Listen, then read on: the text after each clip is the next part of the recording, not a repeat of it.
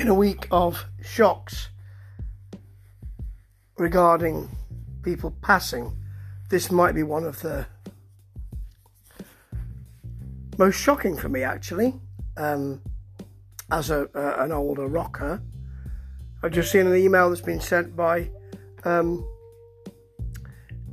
somebody in the business to me to say that a press release has gone out regarding the death of Bernie Marsden, who is, I think he's 70 years old, and he's 72. And it's a shock, mainly because I love his work so much. And what people say about those whose work we love is that we should never meet our heroes. I won't say that Bernie was a hero of mine, because he wore his talent so softly. He never bigged himself up particularly. He never showed arrogance particularly. But it is said, don't meet your heroes. And I had an extended conversation with him because I interviewed him for one of his albums quite a while ago, for one of the magazines I write for, and he was just lovely. And he didn't want to necessarily talk about music. He wanted just to talk, which is what I like to do when I interview people. But a lot of people want to get their words in. And he wanted to talk. And we got the information about the music, and we got all that in, but we talked, and we had a laugh. And that's really rare in music, and in music journalism, if you want to call it that. And that's testament to the man and to his easy grace. It's what he had, a really easy grace. As he said, when you're talking about, I've been called a legend, but I regard it as a legend. It just makes it sound ridiculous, and that's the way he seemed to think of it. But his work speaks for itself. And really, he'd done a lot of work before he joined Wild Turkey, and before he was plucked from there, to be in a band I absolutely revere. PAL, Pace, Ashton, Lord. Ian Pace, John Lord, Tony Ashton. And they only did one album. They did sessions for another one, which I love as well. Snatches of music that was becoming even funkier than their only album, Malice in Wonderland.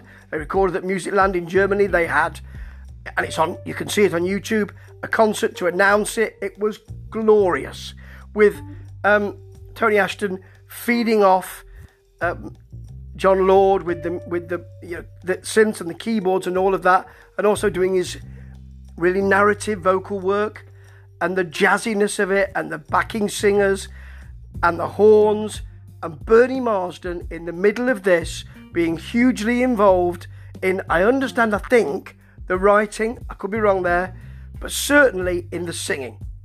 Certainly in, could you do a lot of this singing? Yeah, you know what? He actually could. And moving on from there to Whitesnake, to be plucked again from there to say, well, this is David Coverdale's band, post Deep Purple, and to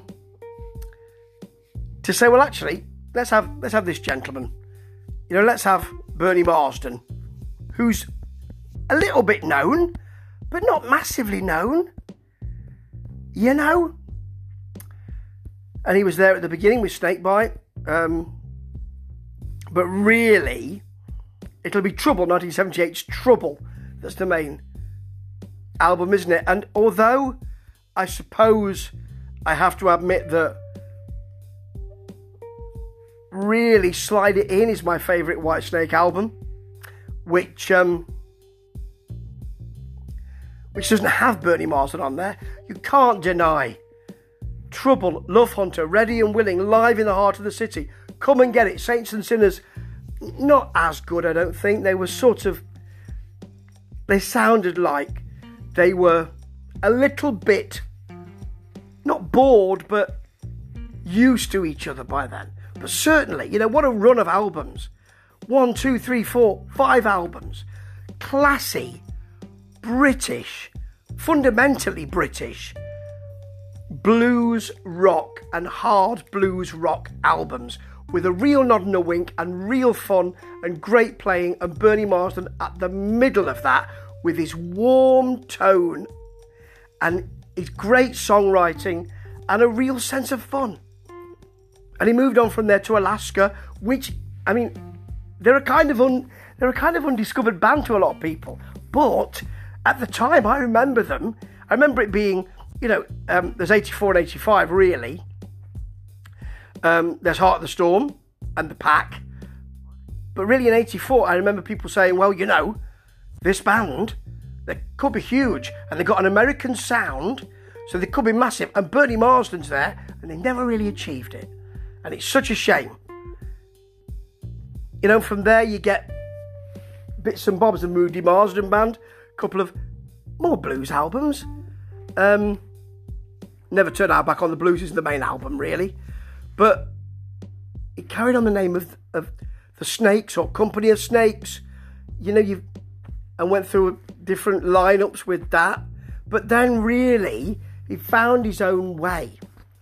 His recent autobiography is wonderful to read, and really he became revered as the guitarist and songwriter and singer he always wanted to, and was able to visit music of his blues contemporaries, put those albums out and achieve success with them. That's just great, and quite right for such a fantastic talent, and somebody who, you know, when you say somebody's a fantastic talent, that's only half the picture, isn't it? He was the full picture from what I can gather.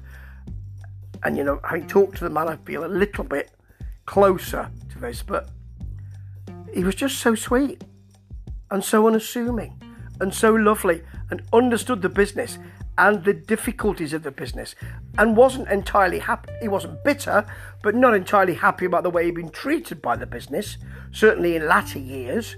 Certainly after Whitesnake, but and some of the enmity around, you know, people in bands and that kind of thing. But he was never bitter. There was no bile. He understood it and had a wry smile at it. I could tell by talking to him. And what a fantastic gent. So few of them in music these days. And what a legacy of music he left. Just brilliant. And, you know, I for one, because he's still releasing albums, which I like, I for one will really miss him. And not just for the music, but for the fella as well. And it's not always easy in that business to say that. I'll miss you, Bernie. Thanks for that great music. Ta-ta.